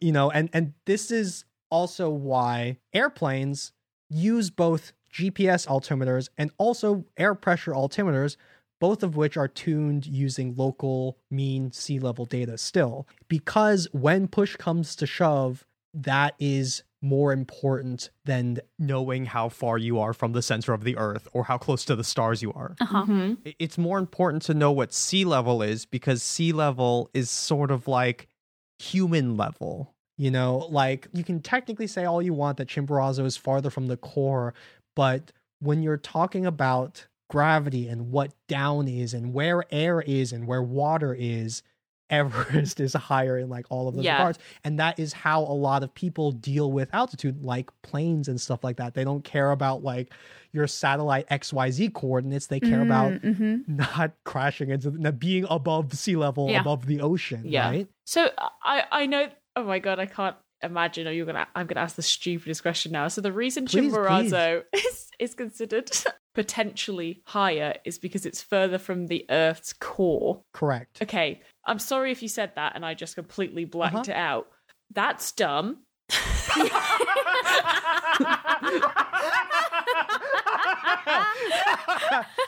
We have no access to that. Yep. Great fucking point. Also a great point. Obviously, what we are closest to, what we can stand on and see, is going to be, I mean, I appreciate all the maths and the knowledge you've given us, but like, obviously. Yeah. That is a perfect summary just of like, I feel like us measuring how far away the stars are is also not a great... Yeah, it's what... Yeah, lovely. What a lovely sentiment that means nothing to us practically. Yeah, exactly. Yeah. Yeah. So, you know, still, I imagine some people still might not be convinced to be Team Everest, and that's fine. You're wrong. You know, I will say, Team Chimborazo does still have the great tagline, which is like closest to the stars. That's cute. Love that for them. It's cute. Still pulls something in my heart. But even if you're not convinced of that, I hope you have learned how complicated and meaningful sea level is, right? It's not just when people say that they really are speaking to something about the planet itself and gravity, and which is so wild, and speaking to how we all live on a daily basis and use height and altitude.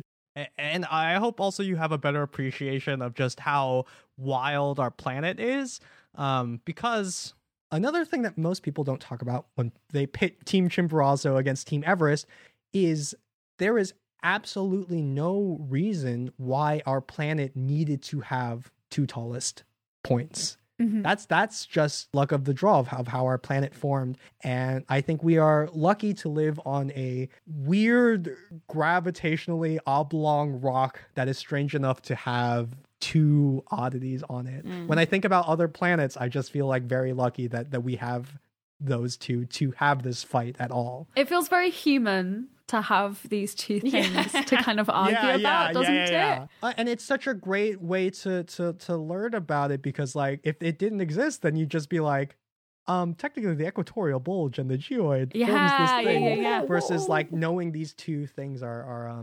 is cool. And I feel very lucky to be on a planet that has such weirdness to it that we get to learn about. Nice. Thank you, Tom. Thanks, Tom. I learned a lot there. I will say I was very quiet for my normal, because was taking me quite a lot of time to process some of the information. Yeah, totally. Dude, this took me a lot of... But I did get so much good info out of that. That was great. Yeah.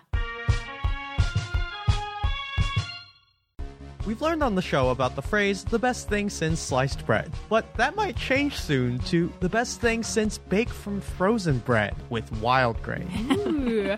Wild Grain is the first ever bake from frozen subscription box for sourdough breads, fresh pastas, and artisanal pastries. You'll get all the benefits of fresh baked grains, that lovely warm smell in the kitchen, the springy bite of hand-cut pasta, with all the convenience of being able to actually keep it in the freezer for whenever that urge strikes. Every item bakes from frozen in 25 minutes or less, so it's perfect for any occasion, from a centerpiece to a pasta dish to a 1 a.m. loaf of sourdough, because why not? That line is not a joke. I have kind of gone a little mad with power.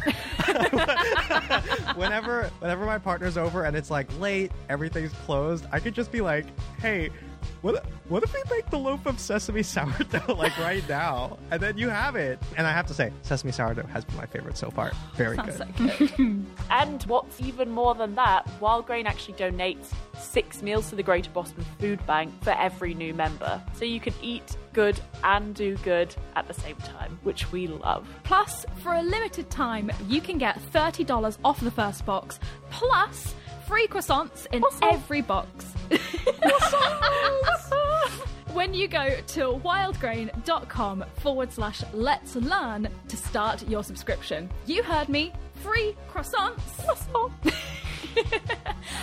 in every box, and $30 off your first box when you go to wildgrain.com/let's learn. Y'all, we talked about the croissants last time, but I finally got them this time. I finally baked my free croissants last week. They are fantastic. They are flaky on the outside, airy on the inside. And again, unlike baking them yourself, because they are frozen, you can just say like, I feel like baking 1 croissant, and you can, and it's great. Oh, yeah. That's such a good point. That's wildgrain.com/let's learn, or you can use promo code let's learn at checkout. Croissant! Croissant! That's that translation for our French listeners.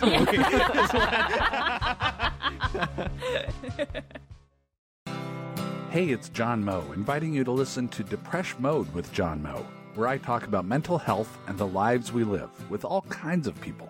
Famous writers. David Sedaris, welcome to Depresh Mode. Thanks so much for having me. Movie stars. Jamie Lee Curtis, welcome to Depresh Mode. I am happy to be here. Musicians. I am in St. Paul, Minnesota. I'm talking to Amy Mann. Great to talk to you. And song exploders. Rishikesh Hirway, welcome to Depresh Mode. Thanks so much for having me. Everyone's opening up on Depresh Mode on Maximum Fun.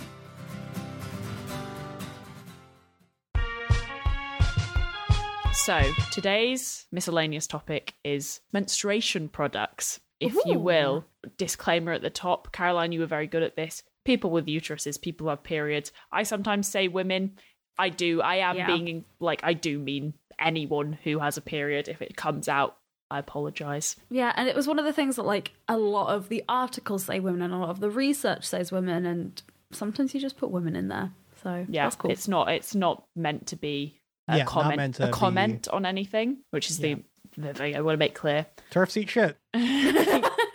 We're going to start with a bit of history. So it's quite short, a bit of history. Oh, no. And this was really funny when I wrote it, but now we've mentioned it 2 times in a row already. In both of your topics, you have mentioned this. What? Ancient Egypt. Where do you think... Egypt? Where do you think the earliest historical evidence of menstrual products? Ancient Egypt!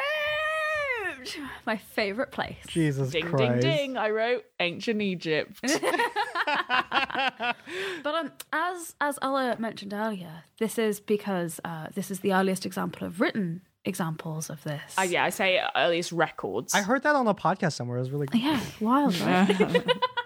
So medical records from ancient Egypt describe tampon-shaped devices made from like softened papyrus plant. No way. Yeah. Which is insane, like, that this knowledge is there. I think it really, a part of me thinks it makes so much... Like, of course, you have a tampon-shaped thing to fit in the hole. Yeah. It just makes it's so much sense, yet it's so boggling to me that we essentially had an equivalent of a tampon in ancient Egypt. Yeah, for a time, we did. I also feel like we went really backwards with our menstrual care. Oh, yeah, we did. Let's get into it. Okay. So the long-standing global taboo around menstruation, which we will discuss a bit later, means that we actually have very few records about what people used before relatively recently. Oh, wow. Okay. Between like ancient history and now, we had quite a bit from ancient history and then nothing for a long time because men write history and they didn't feel that menstruation was worth documenting. But let's go through what else we do know. So the natural approach really dominated the ancient human world. Obviously, ancient Africans used rolls of grass or grass mats as like a sanitary napkin. Oh, no Romans way. used wool and other cloth paddings. So, for example, this is an amazing story. In the 4th century, we have a story of the first known female mathematician, Hypatia, throwing a cloth that was used to absorb her menstrual blood, and it was used at a man to get him to leave her alone. Oh my god, that's fantastic. I was gonna say I do love the image of like an ancient Roman boyfriend being sent out to grab one from the drugstore and coming back with like parchment and her being like, what did you think these are the same thing? A problem tale as old as time. I got a rock. That's what you use, right? I got 100 rocks. That's how much you need, right? Yeah. So this is around the 4th century BC, and then we go into a kind of a black box. There's like quite an expansive period, pardon the pun, of history from the early BC to 19th century AD, where we know almost nothing about what women used. I gotta say, it is very interesting to compare and contrast this with birth control, because while both being issues that affect people who get pregnant and deal with pregnancy, they are separate and they are different. Yeah, they are. Yeah, absolutely. I think it's so interesting that on one side with birth control, it was banned, and therefore in like medieval Europe, the things that took its place were things like charms and amulets. Menstruation was happening. Yeah, you can't ban it. Like, there was no stopping that. There's no abstinence, only Exactly. menstruation. And we just did not keep a record of it instead. You know, this nuance and comparison is super interesting. Yeah. Because I feel like it's very easy to lump them together.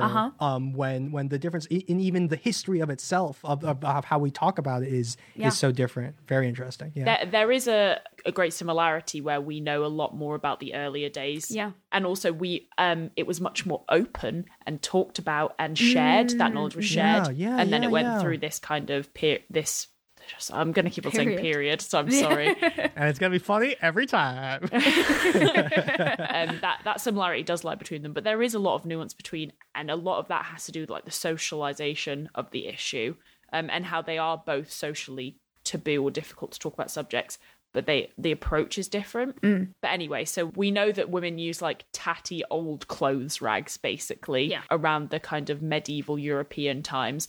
And that's pretty much all we know. It's also very likely that many, if not most women, just bled into their clothes freely, which won't have helped them protecting them from stigma. But then we kind of come towards the end of the 19th century, the 1800s, And we have the rise of capitalism, of women in the workplace, and most importantly, a growing understanding of maintaining sanitary conditions.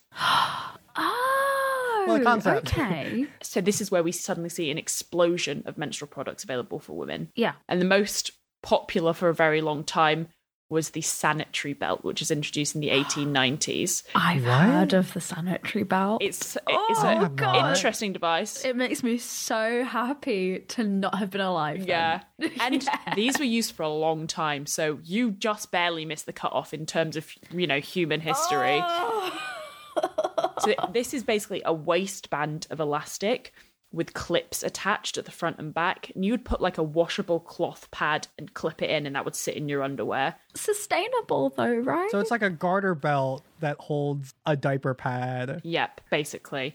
Variations of this were the most used menstrual product until the 1970s. Jesus Christ! Yeah. Jesus oh gosh, that's Christ! so recent. Yeah. We went to the moon! We've been on the moon by that point! Yeah. Isn't that But ridiculous? that means that there could have been people listening to this right now who would have used that. Yes, but if you have, tell us in the Discord server.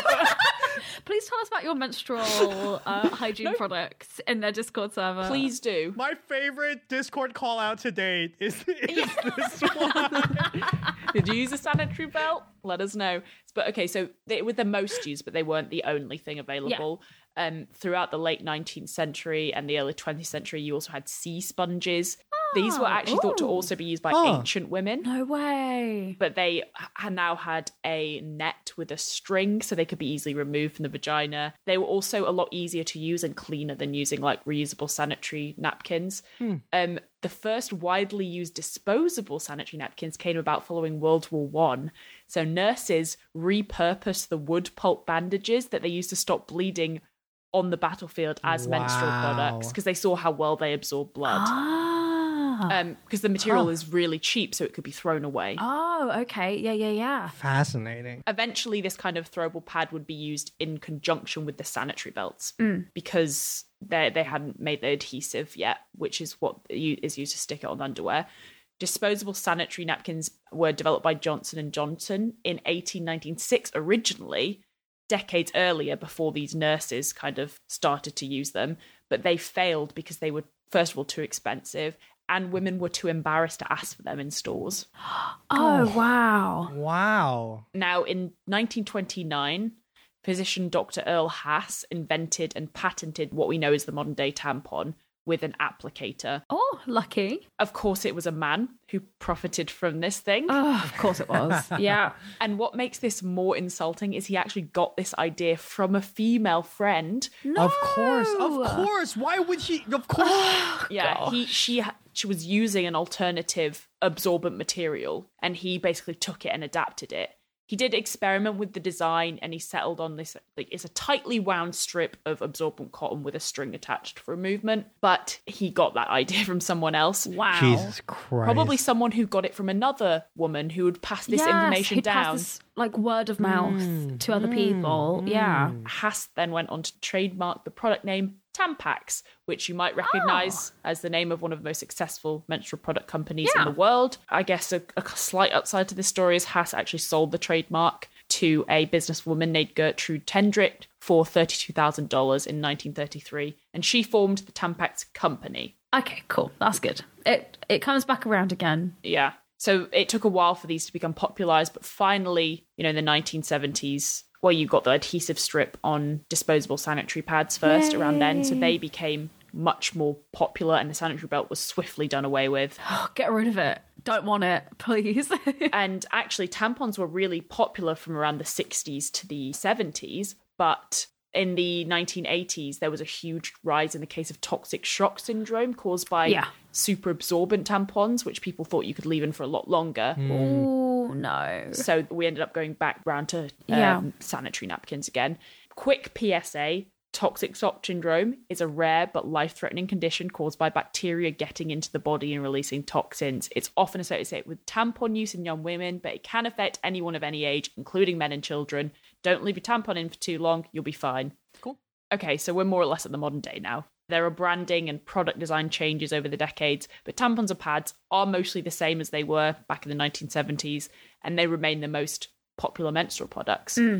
But you'll have noticed a somewhat concerning trend here, from natural products in the ancient times to reusable ones in the 1900s to single-use disposable ones now. Oh, yeah. Fascinating. What is the environmental impact of this change? Get out of town. I would not have guessed this is where this topic was going. Not at all. Here are some quick stats.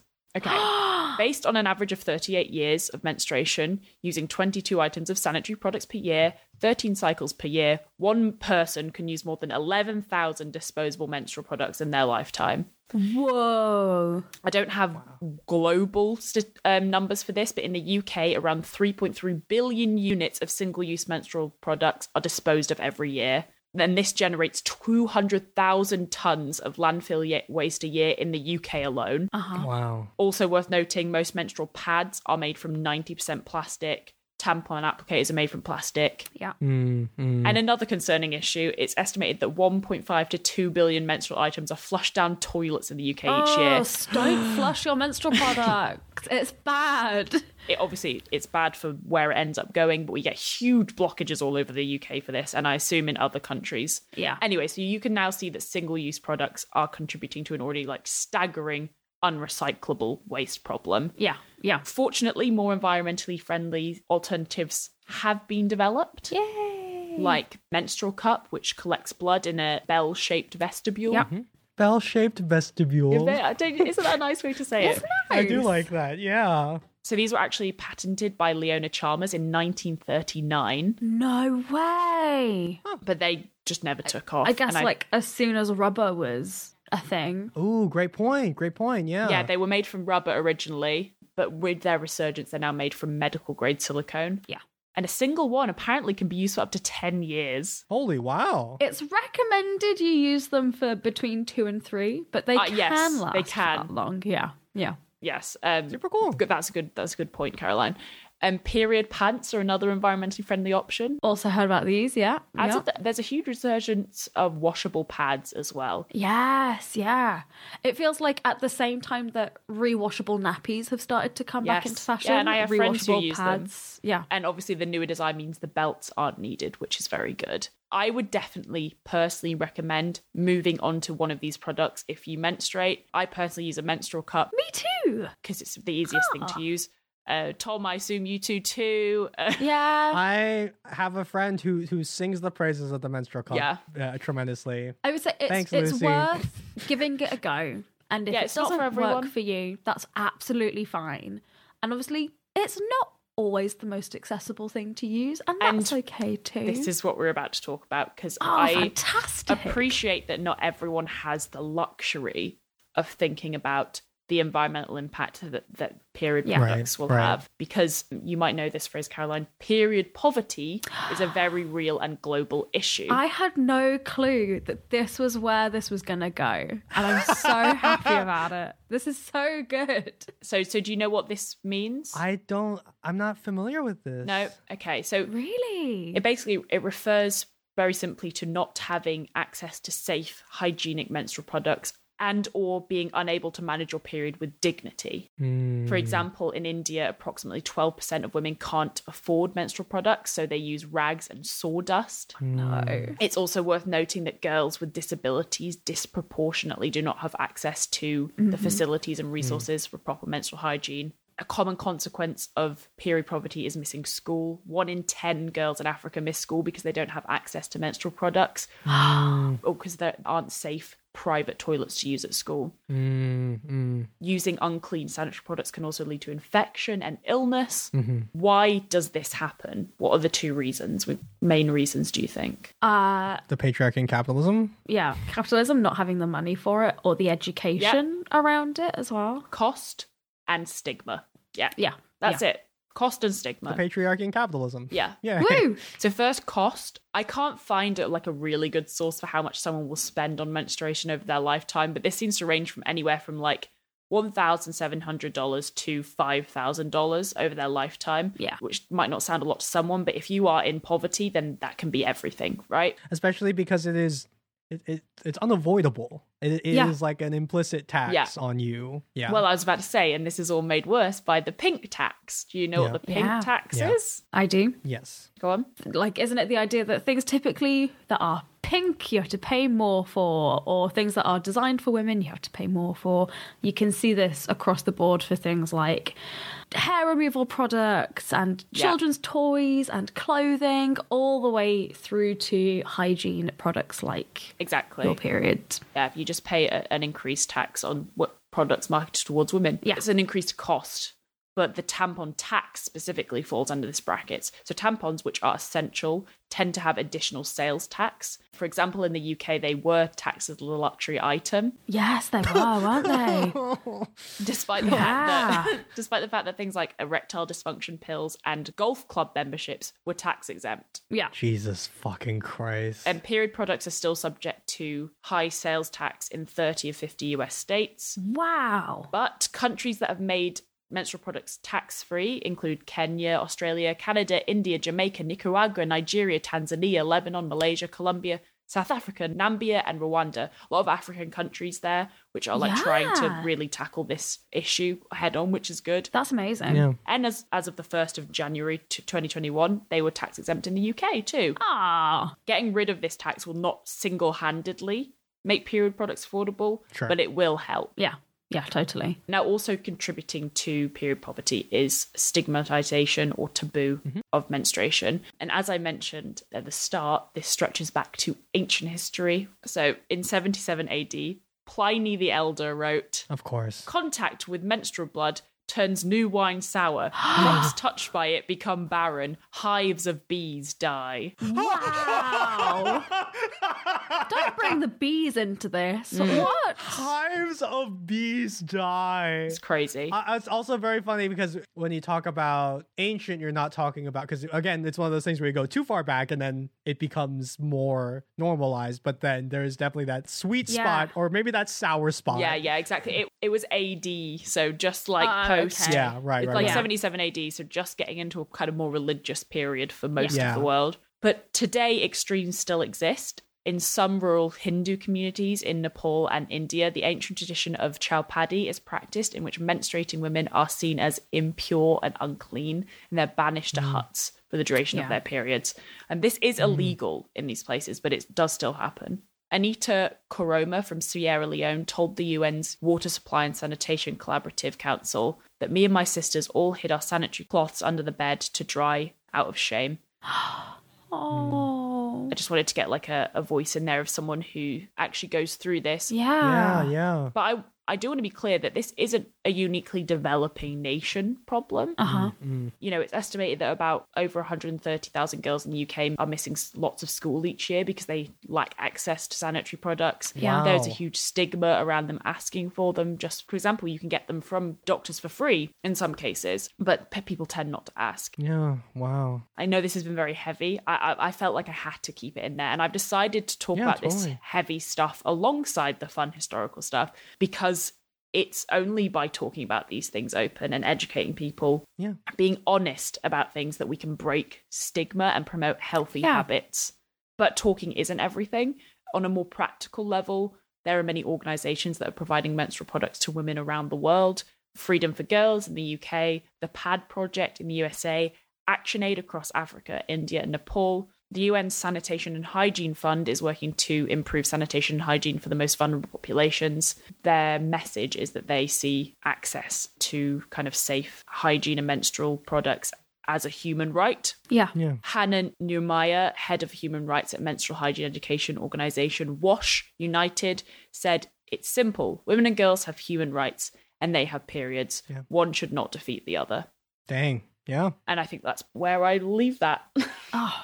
That was fantastic. Yeah. I really enjoyed that. We have a platform. Yeah. And it's such an easy way to use it, to just be like, let's just talk about this thing. Yeah, totally. It's honestly great. It makes me very, very, very happy that we get to talk about it in a way that is I love getting to learn with y'all because I hope everyone gets to talk about all of these messy things in a similar fun way that is both very serious but can be also very fun and very silly and can be full of dumb questions that we can be made fun of for, but also in a loving way, knowing that we're all learning. I hope this like prompts some people to have a conversation about it that they might not have had before. Yeah. You know? And just like turn around and go, have you heard of period poverty before? Are you aware of this? What can you tell me about this? You know? Yeah, breaking that stigma a little bit. Ella, is that something you want to ask? Not if you keep on bringing it up all the time. Every podcast, you're like, Ella, is there something you want to ask? No, maybe I don't want to ask. I can't ask it. It's Intervention Corner! It's Review Corner. Oh my goodness! I didn't. Actually, I'm going to say that again because I sounded fed up. It's Review Corner. And next time, Ella, now you're ready. You're gonna snipe Caroline next time. Get in there. As soon as Caroline finishes their sentence at the end of the topic, it's Review Corner. It's Review Corner. This review comes from Kirsten Sparkstall from Apple Podcasts, and they say, "Great sitcom for this history nerd. Heard a promo for LLE on another Max Fun podcast in February and have been catching up on all the old episodes ever since. Finally up to date. Yay. It still blows my mind that there is stuff to catch up on, like that we are a catch-upable podcast. I still think we only have like 2 or 3 episodes. We're getting there. We're really getting there. Added LLE to my Max Fun distributions in March. I love listening to these 3 nerds be very excited about what they're talking about. Students learn best from teachers that are excited. Thank you, Ella, Caroline, and Tom." Oh, that's such a good point as well. That's so nice. Yeah. And thank you for listening and leaving that review. It's very nice. Thank you very much. So lovely. Thank you so much. Any plugs or shout outs, anyone? I'm plugging and shouting out us. All of our things. Yeah. They're all on letslearneverythingpod.com. That's the one. Along with our Discord server if you want to join in the conversation. Well, I do want to know which team you're on. I do want to start we do that. want to know we which do. team you're on, I actually. want to know which team you're on. Team Everest, Team Chimborazo. Come and join us over at the Discord server. Where we can fight about mountains, but agree about women's healthcare. Yeah. So, this episode, we learned that the pill does not cause lesbianism, but it does have a lot of other side effects that you should take seriously and make sure you get your facts from reputable sources. We learned that there could be 2 highest points here on Earth. Although, if you're asking a human, I think we know which one is going to win. Yeah, that's good. But also, that sea level is fucking weird, lads. And we also learnt about a bit of the history of menstrual products, as well as learning some fantastic key terms today, which I hope everybody goes and has a chat with their friends and family about. Break the stigma of periods and period products, everybody. Join us next episode. Join us. Where we will hopefully learn about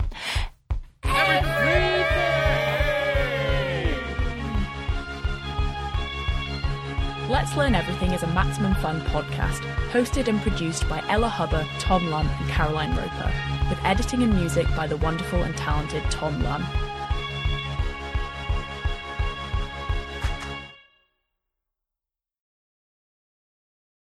This might not stay in, but it is really interesting. That's what he said. Looking at like your... Oh, that was great. I can't see Tom right now. Oh no. Oh. It took me a second. I hate you so much. I was laughing at my own joke before I could even get to it. I was not looking at the screen, so I had no clue what was happening with you two. Did you hear my that's joke, Caroline? so- Because I'll say it again. Say it again for me. You Go said on. you Yeah. said really good. this might not stay in, and I said that's what he said. No! Oh, I'm really proud of myself. That was so quick of you. I'm really, really proud I of smell a cold outro joke there. Yeah. That one's even if we don't keep all that, we keep that for sure. so dumb. Oh god. Thanks, guys. Oh no. Thanks, I'll be going now. Yeah. That's a wrap. my work is done here. MaximumFun.org. Comedy and culture. Artist owned. Audience supported.